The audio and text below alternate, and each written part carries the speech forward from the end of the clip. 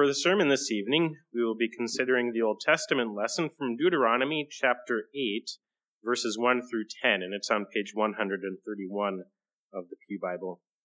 In this Old Testament lesson, Moses reminds Israel what their God has given them, and he instructs them then to bless the Lord. So please stand for the reading of the scripture. From Deuteronomy 8, we begin reading at verse 1.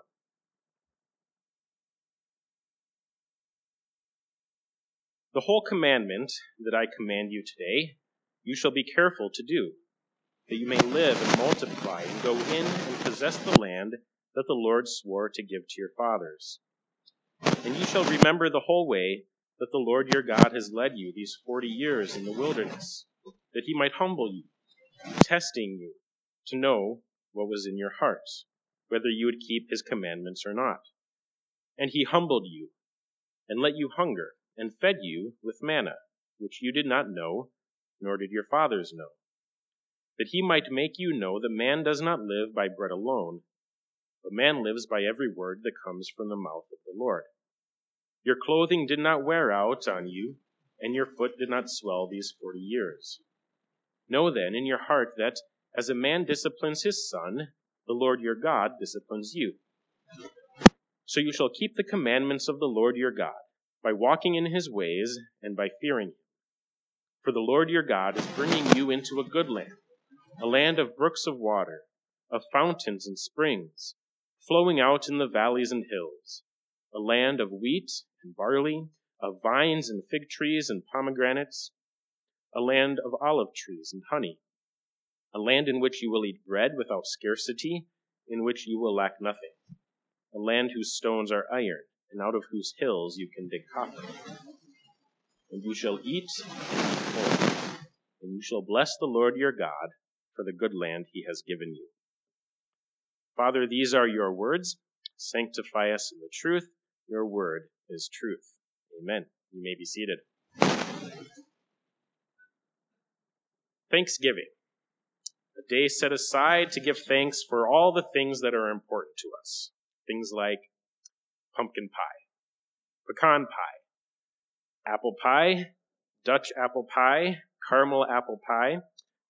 Can you tell my wife was baking pie last night? But of course, there's more than just pie. There's turkey and potatoes and corn and stuffing and various kinds of hot dishes and lefse. And we give thanks for all these things by stuffing ourselves into a food coma, because that's the American way. But wait, there's more. We also give thanks for football and Black Friday deals and, oh yes, for family too.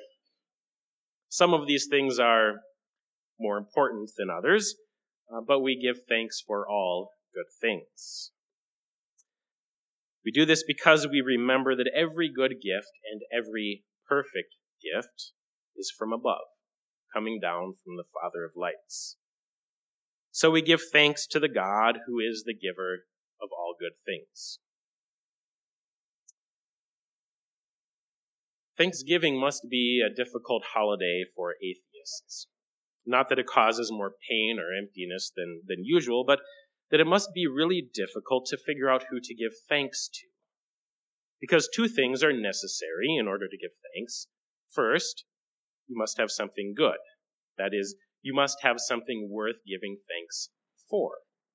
And second, you must have someone to give thanks to.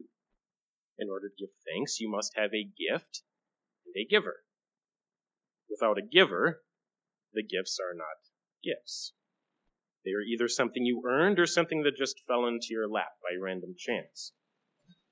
So without someone to give thanks to, Thanksgiving becomes nothing more than a time to cultivate an attitude of gratitude. So maybe you find lots of different people to say thank you to for various different things. But if that's all it is, then so many of the bigger things end up getting left out. You might thank the various people in your life for the various things that they have done for you in the last year, and this, of course, is good. We should all do this. But who would you give thanks to for giving these special people to you? They had to come from somewhere. And you can't give thanks for your job or your paycheck or your house or the food in the refrigerator when you think that those things were earned. And you can't give thanks for good weather or your health or the air in your lungs if you believe those things just came about by random chance. In order to give thanks, we have to have a giver. So I suppose Thanksgiving must be a difficult holiday for atheists. But it's not so much easier for Christians, really, because most of the time we live like practical atheists. Here's what I mean. If you ask a Christian if there is a God, we will say yes. And if you ask us who that God is, hopefully we will have the presence of mind to say God the Father, God the Son, and God the Holy Spirit. We confess God with our mouths, but most of the time we act like there is no God. And I don't just mean that we deny him with our actions. Certainly, when we disobey his commandments, we deny God with our actions. But even in the basic way that we live, we usually act like God does not exist. I'll give you an example. When someone asks you where you got those cool lightsaber chopsticks, you say, "Oh, I got them on coolstuff.com." And that may be true. But we usually don't confess the ultimate reality, which is they're a gift from God, just like every good thing I have. And everyone knows that a loaf of bread comes from the grocery store, and most people realize that there are bakers, millers, and farmers, and all sorts of other people involved in the process of getting it to the grocery store. But how much thought do we give to the ultimate reality? Do we recognize the one who is really behind it all? That loaf of bread, along with the peanut butter and jelly that turned it into a delightful lunch, is a gift from God. And so we have table prayers, which are intended to remind us that even our most basic needs are met by our Heavenly Father. But as soon as we say amen, we usually forget it. That is, if the table prayer was ever anything more than just a formality. And when you look at your paycheck, do you think to yourself, I earned this? Or do you think, every last penny of this is a gift from God? When you look at your house, your car, your clothes, your Legos, and the food in your refrigerator, do you think, that's mine? Or do you think, that's a gift from God? At least most of the time, we operate with the mindset that that's mine. And we use these things as if they truly belong to us, and as if we have the right to do with them whatever we want. And then how many things do we simply take for granted? When was the last time you thanked God for the air that you breathe? Probably not with every breath, right? And when was the last time you thanked God for the law of gravity? It's a very good thing that we don't just float off into space. But you probably don't live in a constant state of thankfulness to the one who wrote the laws of nature. If anyone has a thankless job, at least relative to the number of things he does for us on a constant basis, it would be God. Every good gift and every perfect gift is from above, coming down from the Father of lights. If you want to know if you should thank God for something, simply ask, is it good?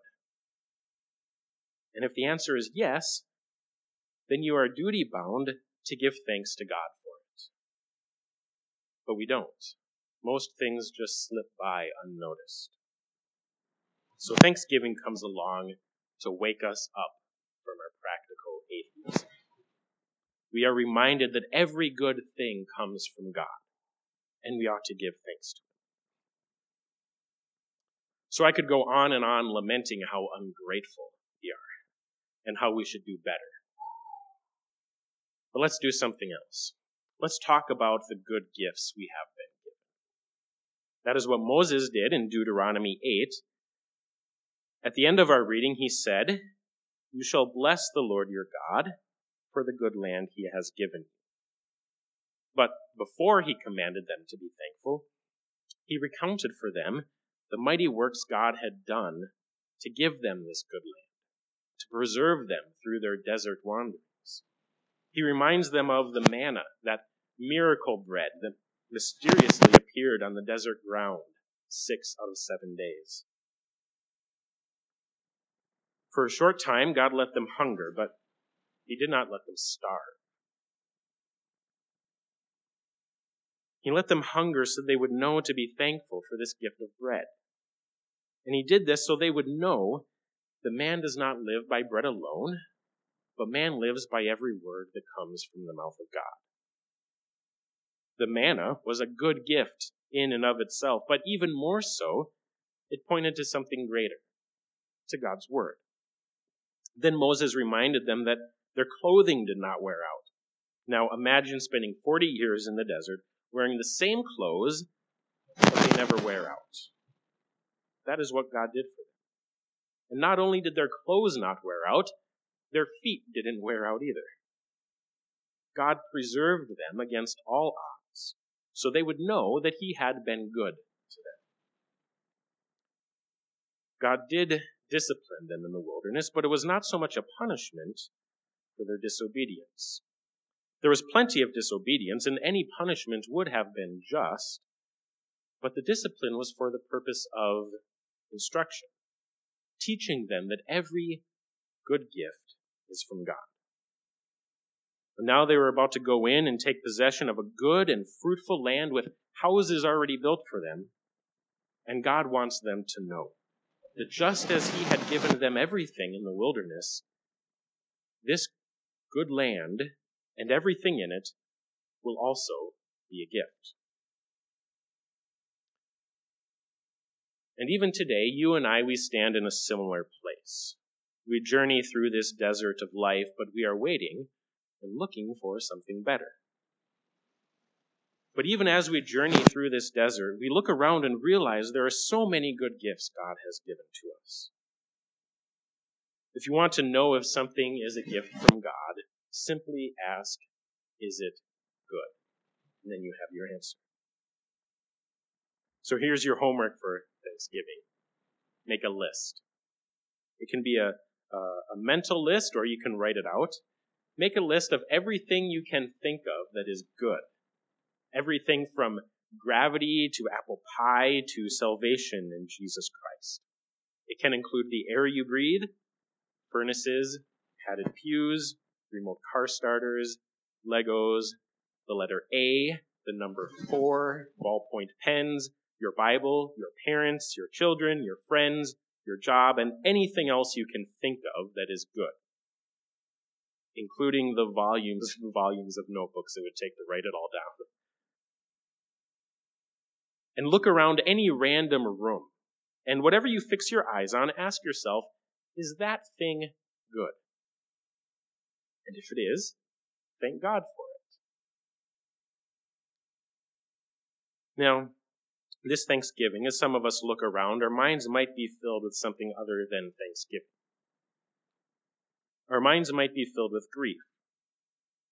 Instead of thinking purely of what we have, we might also think of what we no longer have. When you look at an empty chair, you may not be thankful for the good gift of the chair. Instead, you may be filled with grief over the person who isn't there to fill the chair. And this may be the first holiday without that person, or it may be the 50th. However long it's been, the person is still missing.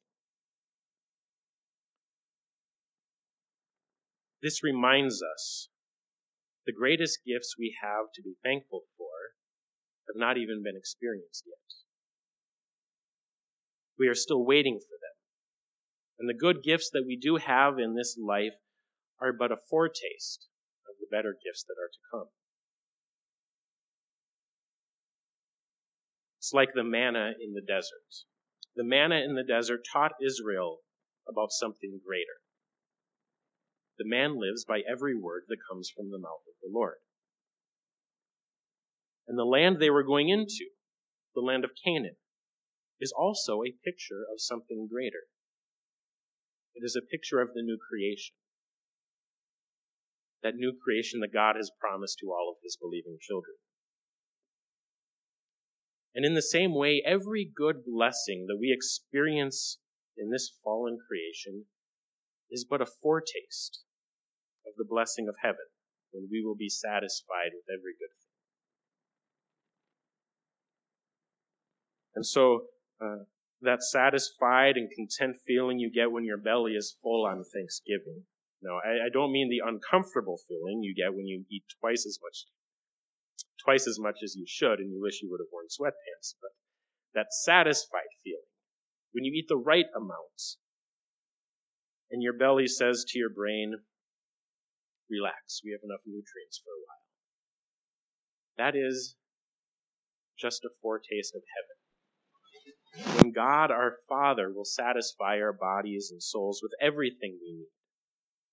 When there will be no more hunger, no more want, no more longing, no more death, and no more spending holidays alone. So when you give thanks, remember, especially, God's greatest gift, his Son, Jesus Christ. We do give thanks for the fleeting treasures of this life, for they are a gift from God. And we give thanks even for the fleeting pains of this life, for they remind us to look for something greater. And we give thanks for the intense pain that Jesus endured, for his suffering secures our eternal treasure.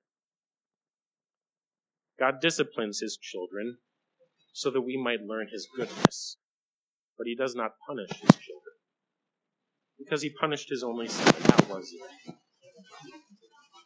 And just as God raised him from the dead, so he will also raise us from the dead, that we might experience his perfect and eternal treasures. So we bless the Lord our God for all the good he has given to us. Amen. Now may the peace of God, which passes all understanding, guard your hearts and minds in Christ Jesus.